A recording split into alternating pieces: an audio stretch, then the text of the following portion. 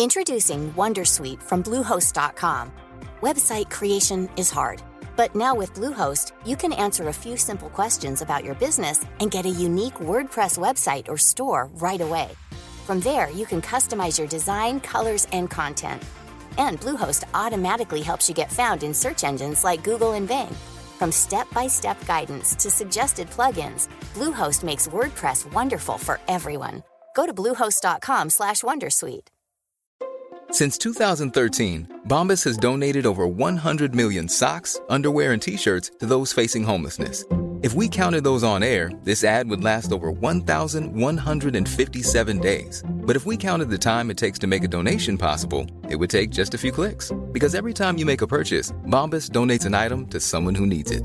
Go to bombas.com/ACAST and use code ACAST for 20% off your first purchase. That's bombas.com/ACAST, code ACAST.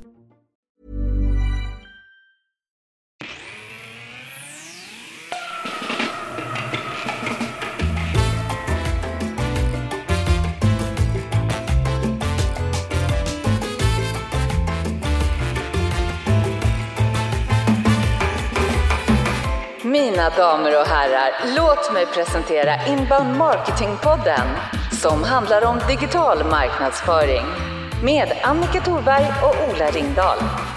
Innehåll avsnitt 2. Annika svarar på frågan: vilka är de 3 delarna i strategin för inbound marketing?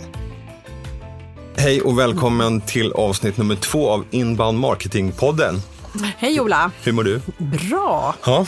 Nu är vi igång igen. Nu är vi igång. Roligt. Vad ska vi prata om det här avsnittet? Idag ska vi liksom nörda ner oss lite i själva delstrategierna i hur man kommer igång med inbound marketing. Vad man ska tänka på. Vilka olika delstrategier som man faktiskt kan börja med. Just det. Titta på. Om man nu har gått in och gjort en liten nulägesanalys som vi uppmanade i första programmet. Så ska vi nörda in oss och se liksom, vad är det de viktigaste delarna för att få igång den här lead-maskinen. Och vad börjar vi nu då? Man brukar bryta ner en inbound marketing-strategi i 3 viktiga delar. Och det första är att man pratar webbstrategi. Alltså vem har inte en webb idag? Om man är ett företag, det finns det inte, så finns det inte. Och sen kommer vi prata om sociala medier-strategin. Kanske den man känner sig mest hemma i när man är marknadschef. Eller startup. Man startar liksom en social mediekanal innan man startar en business. Det tredje är bloggstrategi.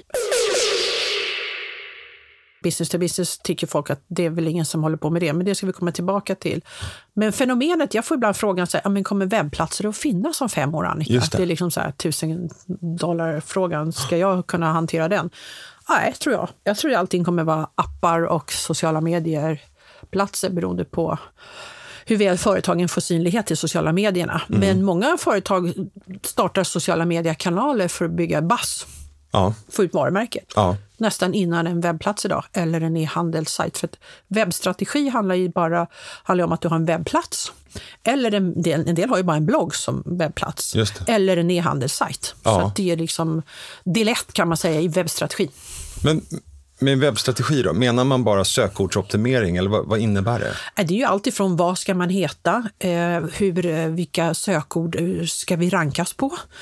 Och där gör man ju ofta den fallet att vi vill ranka på de här orden. Ja, men det är ingen som vet vad de där orden är för något och det är ingen som söker på dem. Ja. Så man måste liksom tänka på vad är det folk söker på, utmaningar och pains.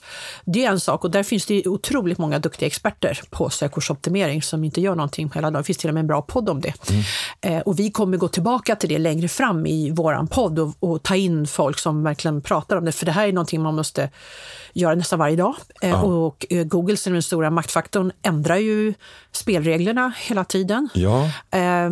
Och vi pratar också om någonting som heter off-page och on-page. Det vill säga hur man optimerar sajten på insidan och hur man jobbar med optimering av sin sajt på utsidan. Det vill säga hur noga är man med liksom att tala om namnet på sin webbplats till exempel i sociala mediekanalerna i en blogg så att det länkar in. Just det. För det gillar ju Google att man länkar in. Men sen pratar man väldigt mycket om i webbstrategierna, det som jag verkligen brinner för som är inbound marketing i ett liksom the thing. Det är hur väl vi tar hand om. Det är en sak att locka in folk i affären liksom, på webben. Just. Men Google hade själv en undersökning, rätt gammal, men typ 4-5 år sedan, som sa att 90% av de som kommer in på en webbplats kommer aldrig mer tillbaka. Oj. Sa de själva. Och det är utmaningen då. Det är bara så att man går in på sidan, tittar, det var så där. Jag går på lunch och sen går man tillbaka och så googlar man igen. Då går man inte in på samma sida. Man går inte in i samma butik 2 gånger på lunchen. Så där handlar det väldigt mycket om att se till att ta hand om folk när de väl kommer in på webben. Just det. Och där älskar jag IKEA då. För att det går inte att komma ut från IKEA worldwide utan att man köper blåa servetter, värmeljus och en korv efter kassan. Och det har ju de räknat ut. Det är ju hela deras grej. Det är det de tjänar pengar på. De vet det. Vi vill inte att folk ska gå ut tomhänta, men de går inte in raka vägen in och köper ett kök. Men hur tar man hand om en kund på webben då, menar du? Ja, det är det man lockar dem med någonting. Att liksom, här är 5 steg eller tips på, eller läs vår senaste blogg om. Det är det där ge bort kunskapen. Och så kommer man in och så hittar man blogginlägget och tycker, fan, det här var ju jättebra. Men där är också så här, där vill vi hitta, liksom, börja bygga den här tidiga digitala relationen genom att säga, men prenumerera på vår blogg då. Lämna din e-postadress så får du notering nästa gång vi har publicerat en blogg. Just. Eller ladda ner den här checklistan. Vi har någonting affärsnyttigt till dig. Vad vi vill är få din e-postadress, inte för att galet ståka dig, utan vi vill ge dig ännu mer tips. Just. Om du börjar med den här, så vi kan liksom hjälpa dig i köpresan. Så att det kallas för konvertering. Det vill säga man fyller i olika typer av formulär. Och de kan ju vara jättelånga och jättekorta. Och där finns det taktik, och det kommer vi prata om längre fram också. Så att det är en del av webbstrategin. Sen handlar det ju om hur designen ser ut och var man placerar texter och bilder och videos och sånt där. Ja. Men precis, det måste göras. Det är en grundhygienfaktor som man måste faktiskt göra. Och de 2 andra då? Ja, det är ju social mediastrategin då. Och bloggstrategi. Och social mediastrategi, den syftar ju till 3 saker. 1, bygga och förstärka det är ju ditt företags varumärke. 2, hitta kunder. Genom att söka när de är ute i den kanalen. Och de hittar dig då via sociala medier. Just. För att de börjar följa din företagssida till exempel. Och 3, det är att driva trafik in till webbplatsen. Till webben, ja. Där brukar jag ge mycket tips på att man kanske glömmer bort att man lägger in länkar i sina inlägg i sociala medier. Man skriver en text och lägger upp en bild.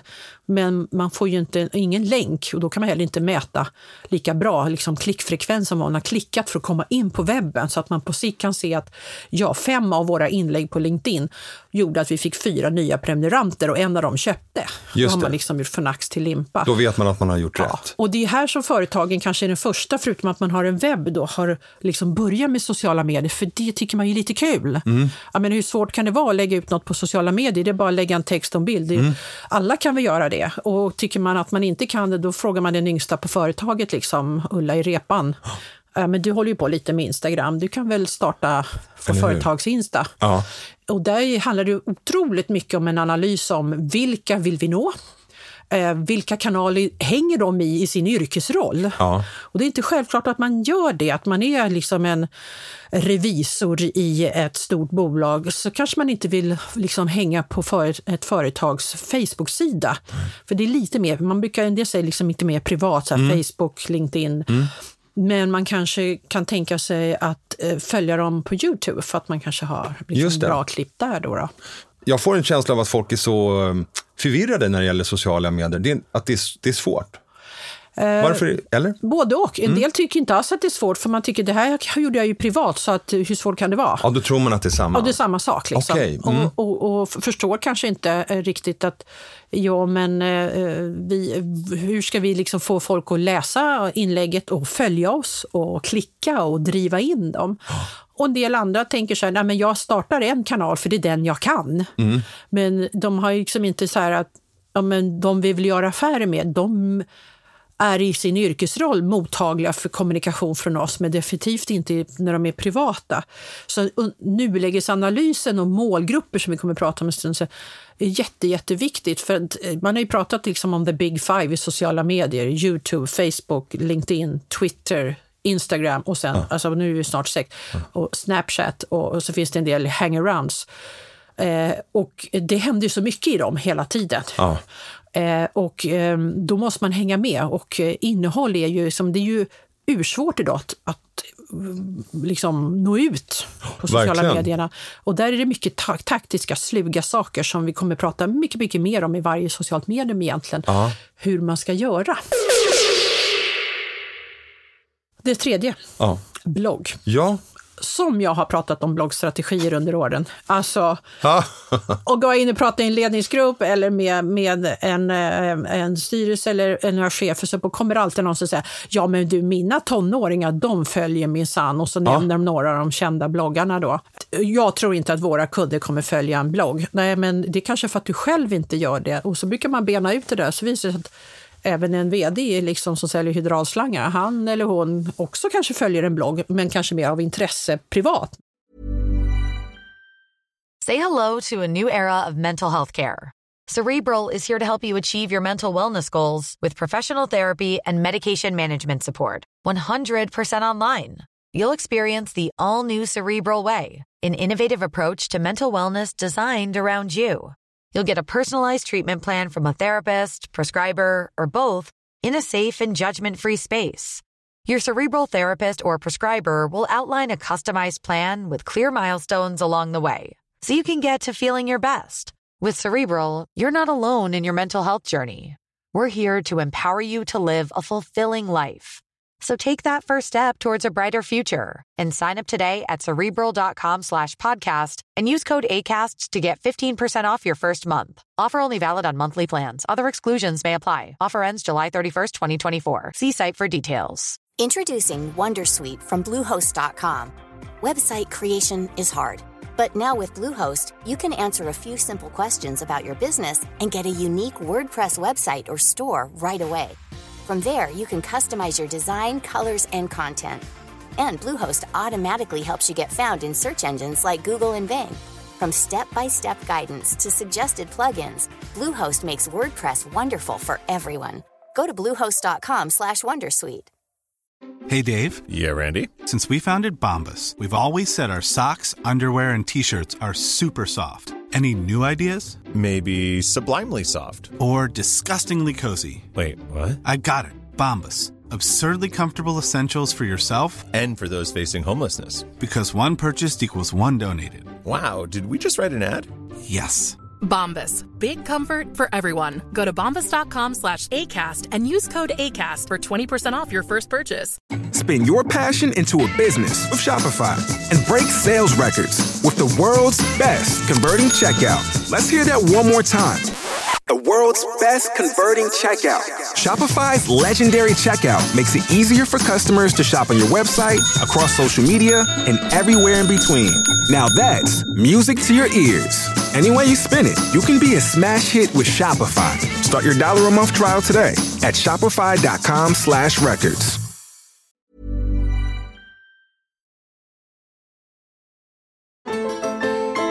Du lyssnar på Inbound Marketing-podden. Men jag märkte också när du och jag pratar om bloggar, för mig är det inlägg per datum på något sätt. Men du menar, när du pratar om blogg så pratar du mycket om innehåll som ofta är ganska tidlöst. Det spelar egentligen ingen roll om jag publicerar det 3 april eller 3 juni, utan det är fortfarande himla intressant oavsett dag liksom, ja, eller? Ja, och syftet, det finns ju flera syften då, precis som med sociala medier med en blogg då. Ett, det är ju att Google älskar bloggosfären. Då skriver man en blogg som har ett nyckelord i rubriken, så rankar ju det väldigt högt, för Google vet att blogg är liksom mer allmänt spännande och folk tycker det är intressant och får mycket trafik. Och det andra är att man ska tänka som företag att jag ska skriva om affärsnyttiga saker. Jag läste blogglägg så sent som i lördags från en person på LinkedIn, och det handlade bara om att de har lanserat en ny pryl och det var bara adjektiv alltihopa, och det var en blogg, och då blir folk bara så här, den där kan jag inte lyssna på, det var ju produktblad. Det hjälper inte mig. Det är som en mikrodagbok, men det är affärsnyttiga tips och råd och 5 saker du kan tänka på, och sen kanske man erbjuder läsaren längst ner att vill du ladda ner alla tipsen så har du en pdf här. Ja. Men bloggen är liksom affärsnyttigt riktat mot om man liksom vill påverka. Det är superviktigt. jag tror också någon undersökningsföretag visade på att mycket kommer från amerikanska marknaden. Att en marknadschef i USA kanske följer 7, 8 till 10 olika businessbloggar idag. Ja. Men i Sverige ser man liksom, varför ska jag göra det? Men jag kan bara se sista året har det hänt, de sista 2 åren har hänt jättemycket. Och när jag ibland säger till företag, men ni kan ha olika bloggar. Ni kan en som riktar er mot personan, inköpschefen.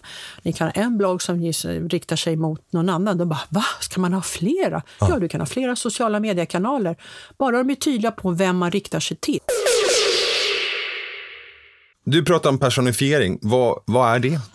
Idag så finns det så mycket teknik, digitala verktyg och teknik som gör att man kan spåra precis folks beteenden hela tiden. Vad de är, vad de gör, vad de letar efter och så vidare. Och eftersom att det flödar så otroligt mycket kanaler och innehåll som vi har nämnt tidigare då, det är bloggar och det är sociala medier och det är webb och det är YouTube och alltihopa, så orkar folk inte ta till sig om det inte träffar rakt i hjärtat. Nej. Folk klickar hellre på en film på 30 sekunder än klickar på en like om det är en tråkig bild fast det är samma budskap. Och då måste man, och det här är det viktigaste att du som lyssnar tar med dig hem, för det är den första grejen man verkligen kan göra när man vrider om till sin inbound marketingstrategi. Det jobbar med personifiering, det vill säga definiera 2 saker. Vilka är de ideala företagen som vi på sikt vill göra affärer med? Vilken typ av företag är vi rätt för och de rätt för oss? Framförallt är vi rätt för dem. Ja. Och det gör att du kan definiera liksom allt ifrån företagsstorlek till geografi till tillväxt eller att de jobbar i offentlig förvaltning eller vidare. Och varför är det viktigt? Jo, för att om du har de parametrarna och jobbar med sälj så är det mycket skönare att veta att de här ska vi inte jaga. Exakt. Nu ska jag vilja säga någonting oerhört klokt. Ja. Och det är som, man kan ju gå ut och dansa. Och då kan man antingen ha inställningen att jag är glad för dem som bjuder upp mig och tacksam. Eller jag har tänkt ut att jag ska bara dansa med rödhåriga och blondiner som har gympaskor. Ja. Var inte den? Jo, ja, så kan man tänka sig. Genialt skulle jag säga. Absolut. Ja. Det är ganska skönt att veta att idag när jag ska gå ut och göra någon marknadsföring så kan jag inte liksom vända mig till alla, utan jag ska fokusera på de här, för där är vi rätt och de rätt. Och så man kan välja bort. Och det är företag då, typ av företag. Nu har vi inte kommit in på beslutsfattarna. Nu kommer det till det geniala. Men visst är det också så att det är ganska läskigt att liksom instinktivt så vill man inte ta bort någon. Så jag gissar att det kanske är, när du har kunder så tycker de att det är så här, nej men vi vill ha alla. Men att man måste välja, eller hur? Ja, det är en jätteutmaning för säljchefer att säga nej. Vi är inte rätt för er, eller vi ska inte ens springa på dem, utan en del springer på allt liksom. Och det blir ju mer personifierat och mer rätt man har den bilden framför sig, både från sälj och marknad, så det blir mycket skönare att veta att vi tar de här är med lågt hängande frukterna, och vi går också in och analyserar målgrupperna på de företagen. Vilka är det som vi vill göra affärer med på de företagen? Och då kallar vi det för personas. På svenska brukar man säga typkunder eller idealkunder. I form av, alltså ni som jobbar med gaming vet ju att man bygger avatarer. Så i mitt företag har jag liksom en marketing Mary, jag har social media Sally, jag har vd Anders. Och då har vi gått igenom liksom, hur är de? Vad har de för utmaningar? Vem rapporterar de till? Vem påverkas de av? Vem är påverkad till beslutet? Då är det så att vi vill göra affär med en HR-direktör, men han eller hon kanske inte är ute och letar saker, men de har en HR-chef eller en HR-assistent som springer och googlar och letar saker. Just det. Och då är HR-assistenten, HR-chefen och HR-direktören 3 personas inom HR-sfären, om det är så att man vill jobba med dem. Och man tittar lite grann på vad har de för utmaningar, vad har de för budget, vilka sociala medier hänger de i, hur ser lite deras privata situation ut. Det vill säga, är det kvinnor i 45 år som är HR-chefer, då är ingen idé att ringa 3:30, för det är rätt troligt att de kanske jobbar och hämtar barn, oavsett om man är man eller kvinna. Man jobbar deltid när man är småbarnsförälder.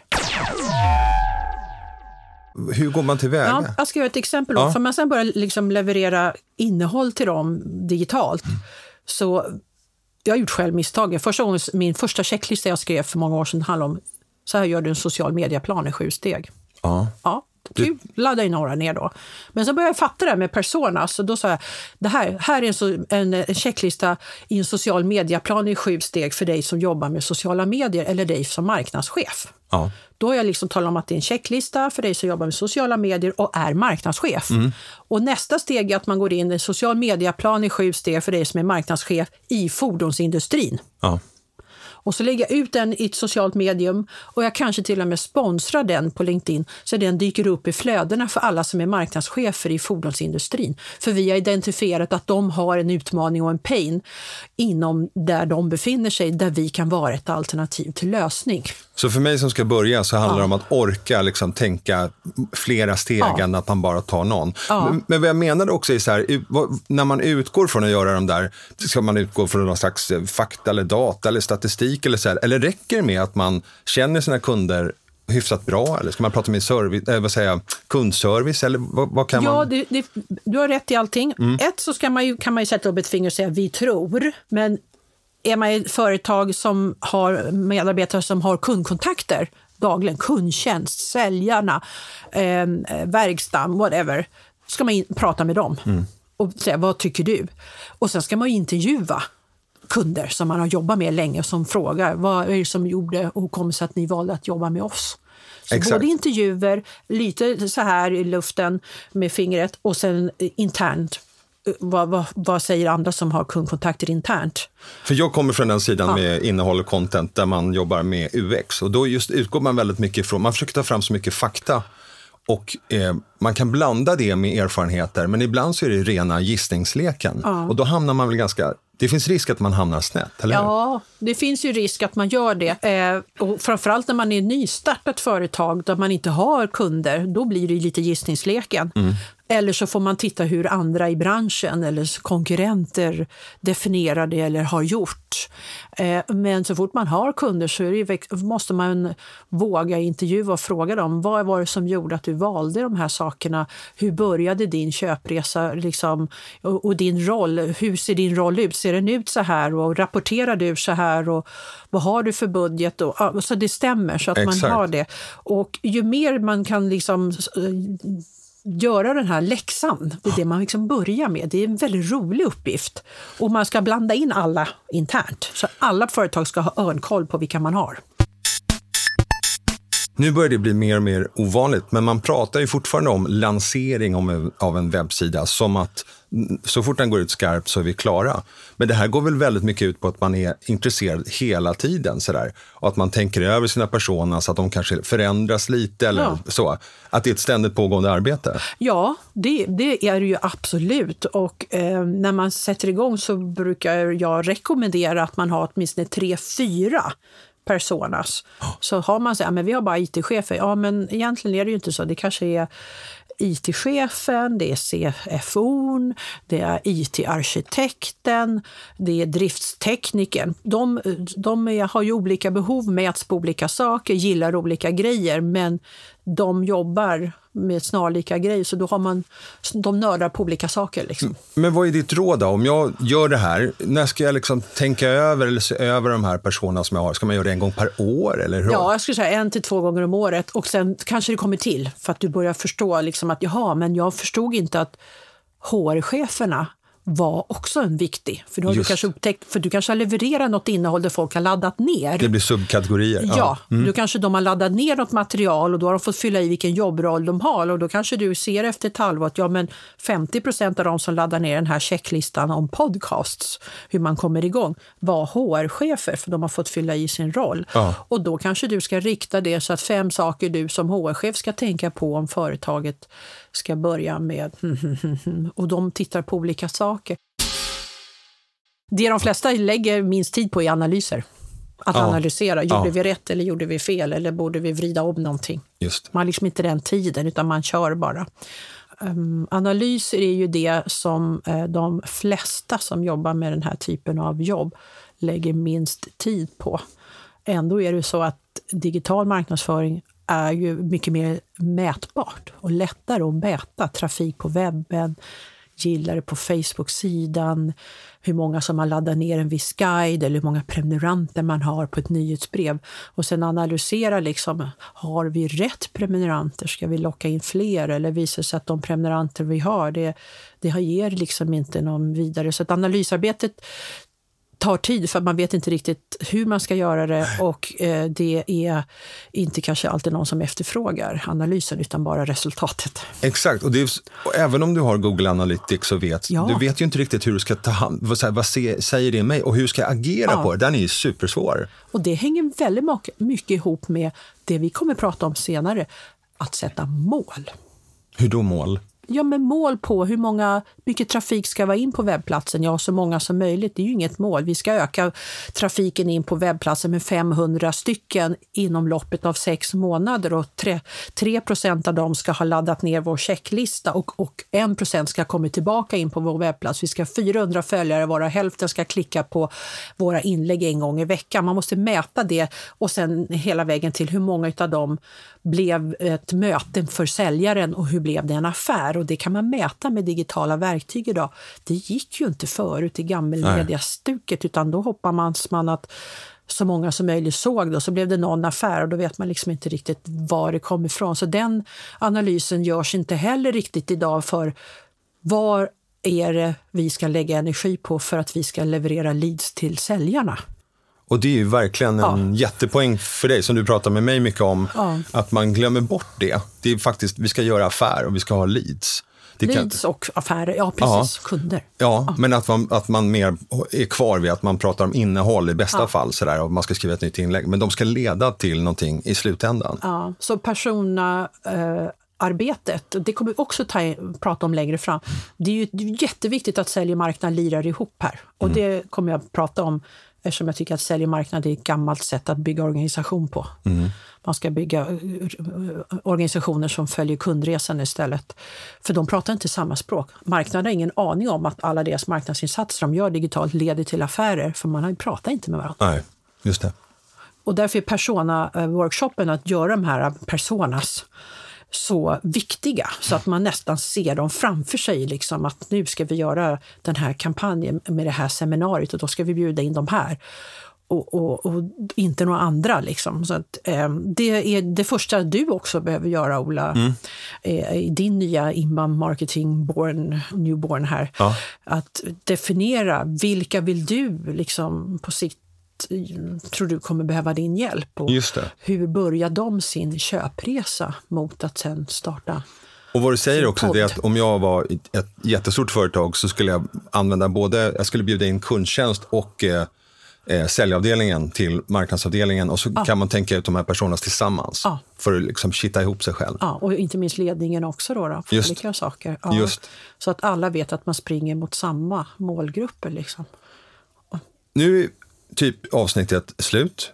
Vad ska man ta med sig som lyssnare? Vad var det viktigaste? Det viktigaste var ju de här 3 delstrategierna jag pratade om: inbound marketing, webb, sociala medier och blogg. Och vi uppmanar i förra avsnittet att göra en nulägesanalys. Hur ser det ut? Och hur tar vi hand om kunderna idag när de kommer in på webbplatsen? Det kan man ta med sig. Och att verkligen gå och göra den här persona-analysen och ideala företagsanalysen så alla i företaget har samma syn och förståelse för att det är de här som betalar vår lön, typ. Och vi kommer lägga upp exakt. Och vi kommer lägga upp en checklista, va? Ja. Och blogginlägg på det också, förstås. Just. Vi lever som vi lär. Exakt. Kunskap, glädje och lite salsa har jag kommit på att jag ska säga varenda avsnitt. Kunskap, glädje och så lite salsa.